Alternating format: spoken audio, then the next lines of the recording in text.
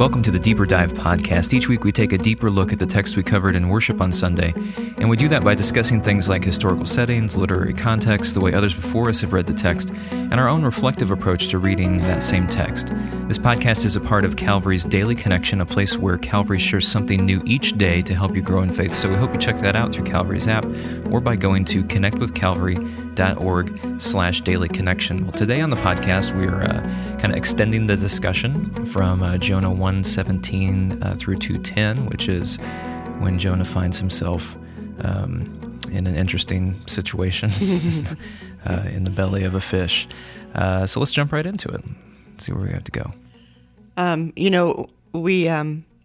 We often talk about Jonah in the belly of a fish as if it was a pristine place, and it had to be very ugly. And whether we take this literally or figuratively, it's meant to be an ugly place, a safe place from where he could have been chewed up by a fish, but ugly as well. And I was talking about rock bottom moments when we feel like we are in a really ugly place, when we feel like we don't have anywhere else to go.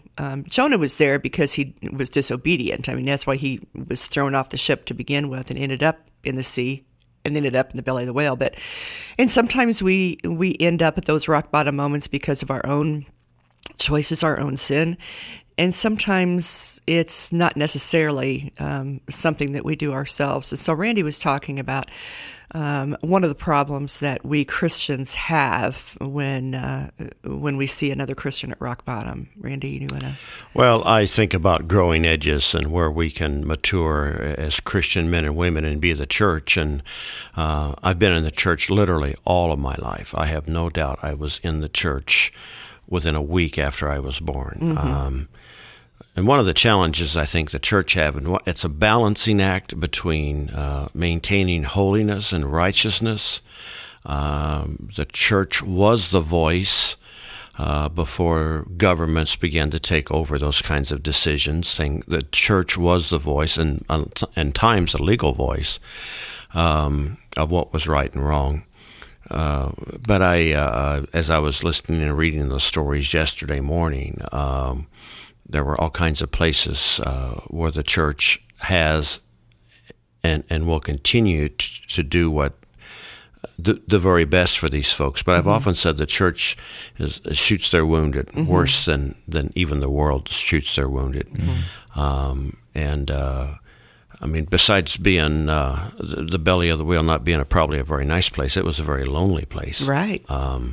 Sometimes Christians, as I was reading through those stories yesterday, they find themselves in those really lonely places, thinking there's nobody they can tell, nobody they can talk to, that everybody will judge them if they find out what's going on, or will look down on them in some manner or form. And I think probably if anybody would hear anything out of our conversation this morning, it would be take a deep breath, folks. I think I've said before that early on when some of the televangelists, and it was Jim Bakker was the one that particularly fried my wagon. The Holy Spirit spoke to me one morning and said, "There but for the grace of God could go you, so shut up." I mean, he has to talk a little hard for me to understand. But, and that's always been my premise. And I don't care what it is in life that we've done or not done or what you're going through in life, because sometimes some of this stuff has nothing to do with us. We just find ourselves in the middle of it. To try to understand what that person might be going through, or to try to offer God's grace. I think that's the witness I wish the church sometimes was making a lot stronger than. Somebody told me one day when I was preaching a revival meeting that I was just an old throwback holiness preacher for the way I preached, and I reflected on that.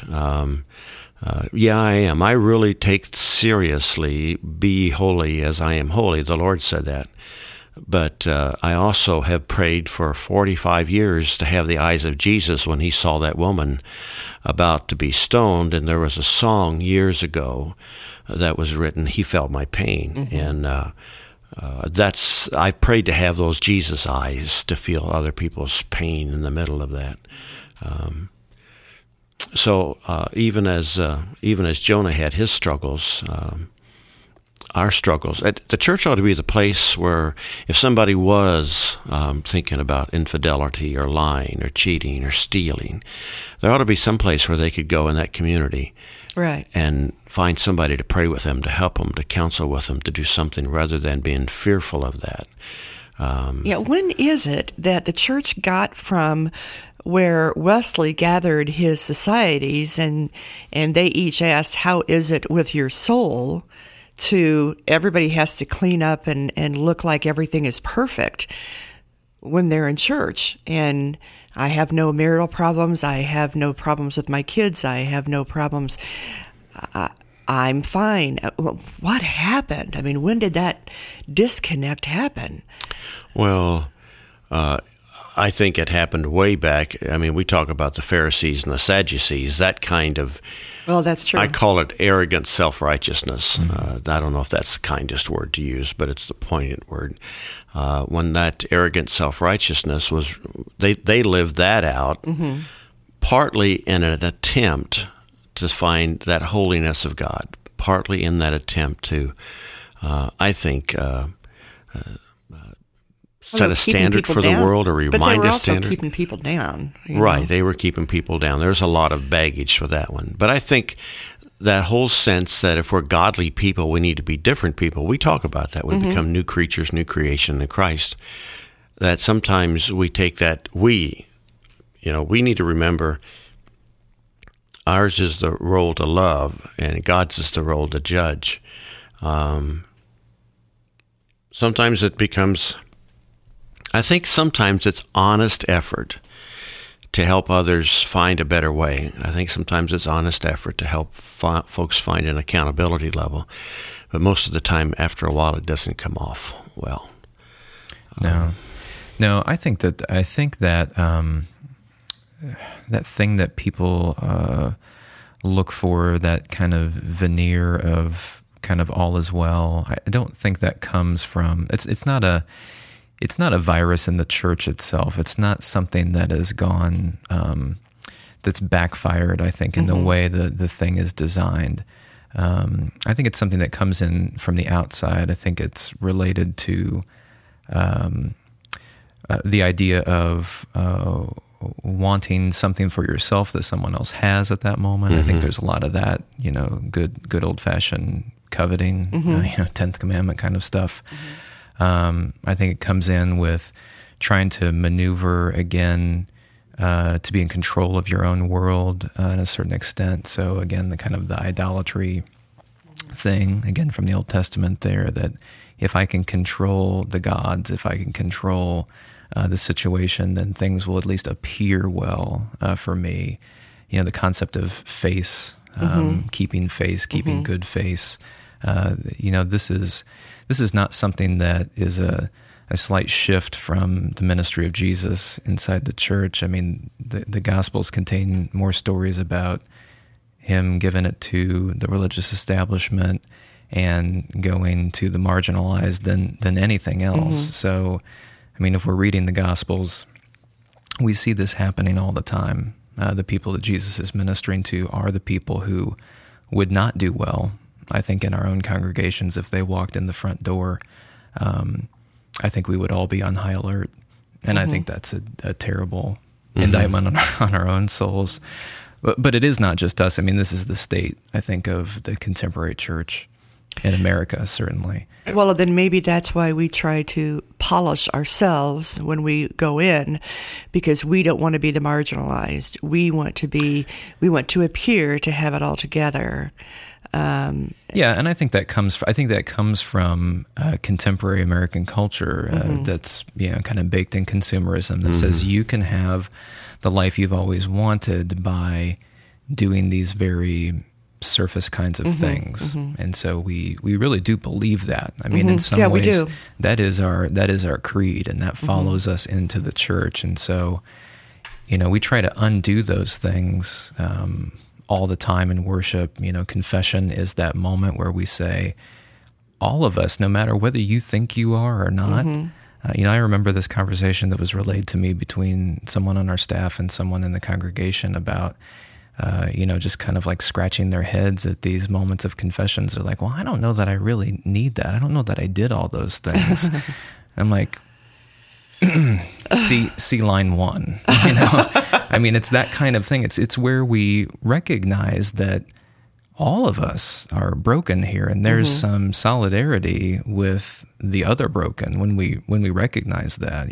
As much as we want to strive for perfection, we are broken, and that is your first point of connection with people. It's not even your own generosity. It's not even your own desire to love them well. It's your own humanity that actually brings you together. And if you can't begin there, you can't begin. Right. And so that's what I wish we in the church were better at, better at bringing out the ability to share our brokenness. Now, I don't mean we want to bleed all over each other, but just to, if you're in an abusive marriage, or you're in, that you could not come to church and put on the veneer and try to look nice, that you could reach out for the help that you need. I didn't when I was going through a divorce. Now, it's different, like when Justin died, that's different because everybody knows, and it's not an unacceptable thing. You know what I mean? I didn't cause that. And right. It's, you know what I mean? It's a socially acceptable kind of hurt. Of course, yeah. I mean, that's where the weird sense of meritocracy kind of becomes that virus in the church, where we go, no, we have a will, we have responsibility, and so at moments we like to kind of make our own decisions about whose fault it is. Well, this is nobody's fault. Yeah. Well, this is your fault.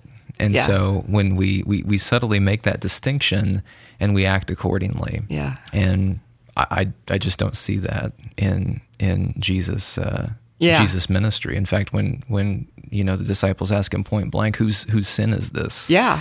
Is this blind man's sin, or is it the sin of his parents? It's got to be somebody's sin. There's got to be a cause for this. And Jesus is like, no, that's wrong question. Right. Everybody. Yeah.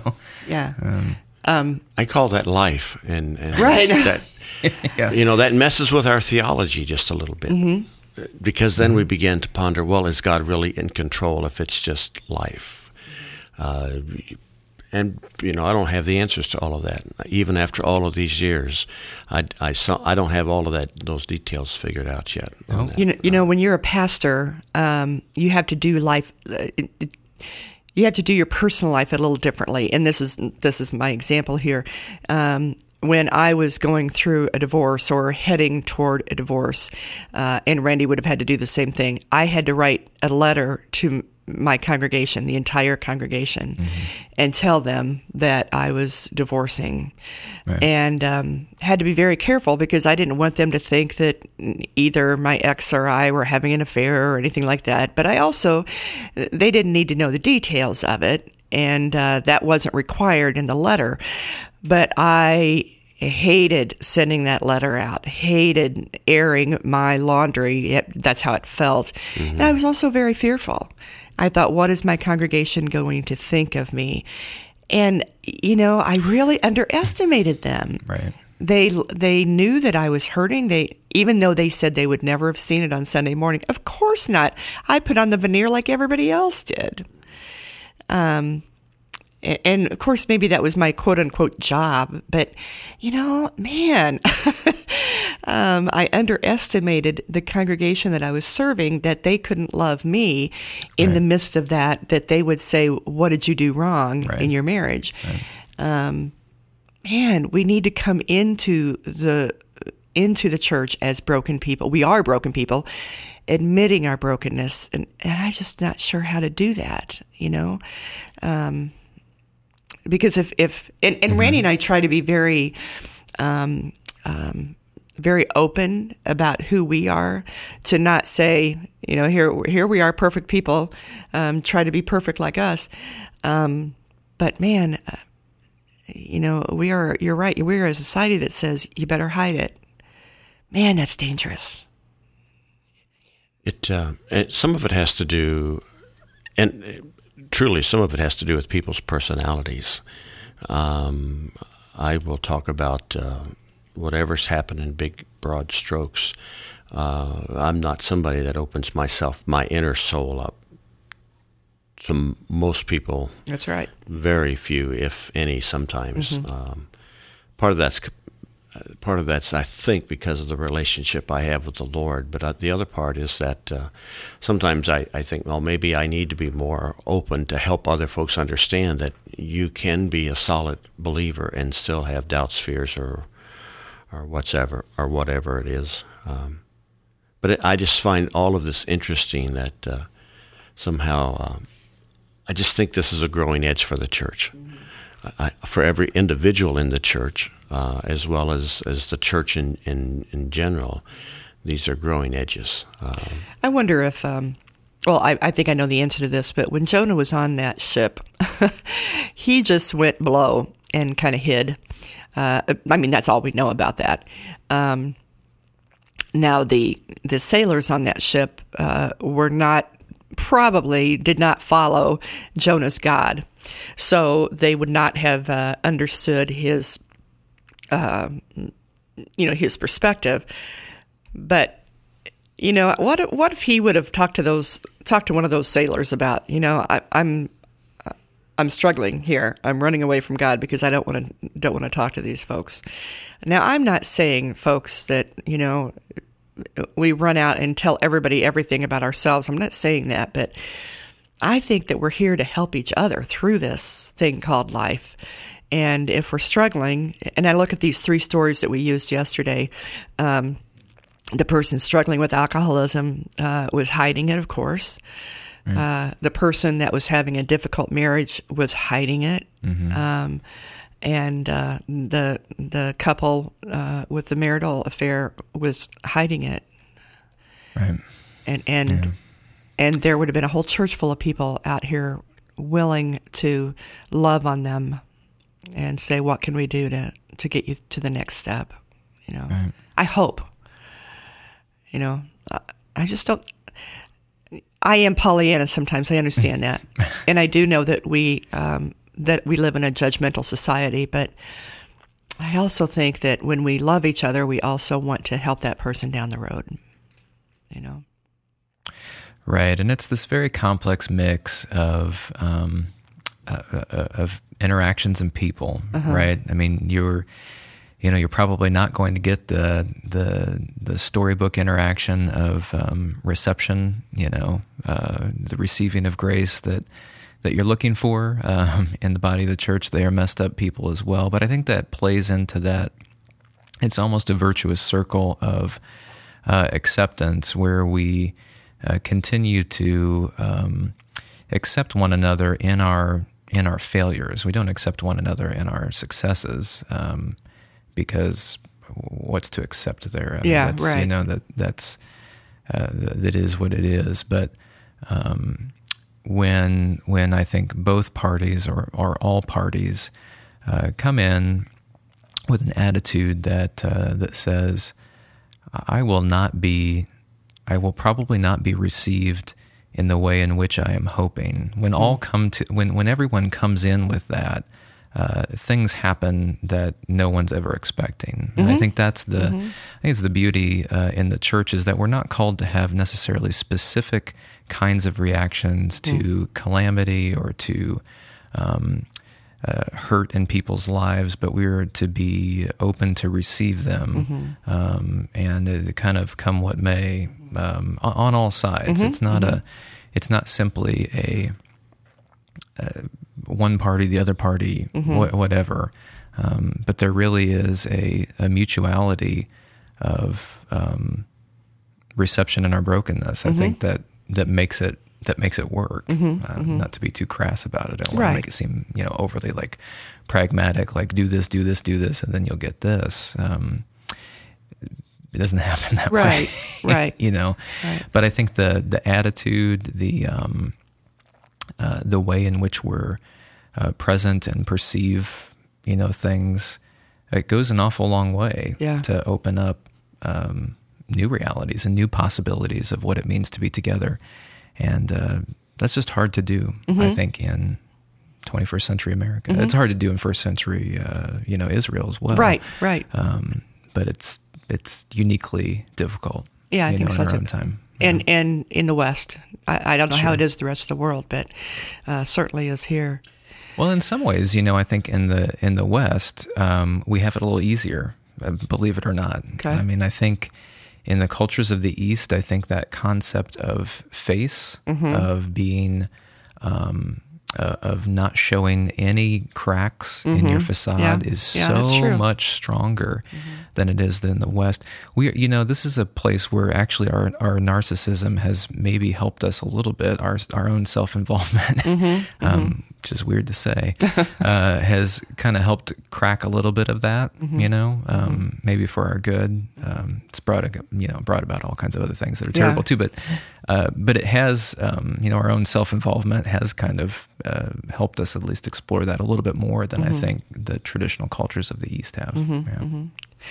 I was thinking back to the scripture that all of this was based upon yesterday in Jonah's prayer to God.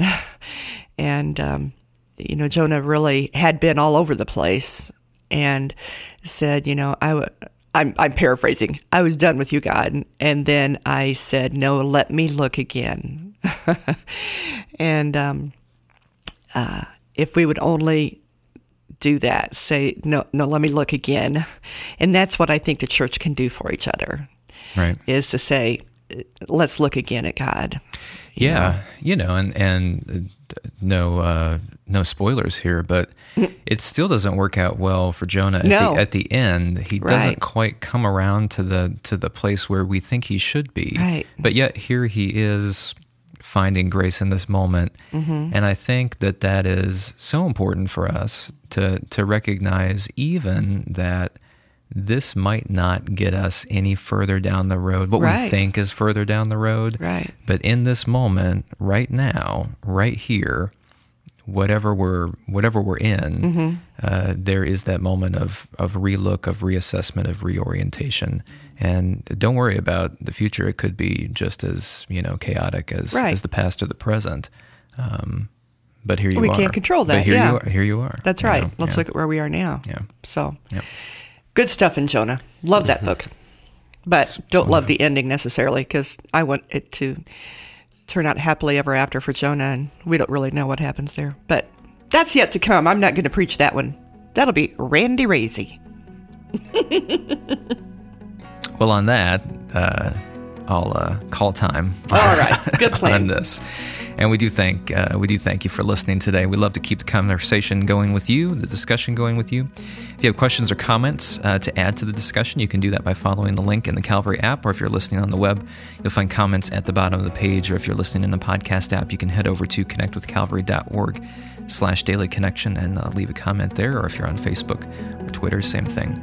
We'll be back next week with a deeper dive into the next section of Jonah. Until then, grace and peace.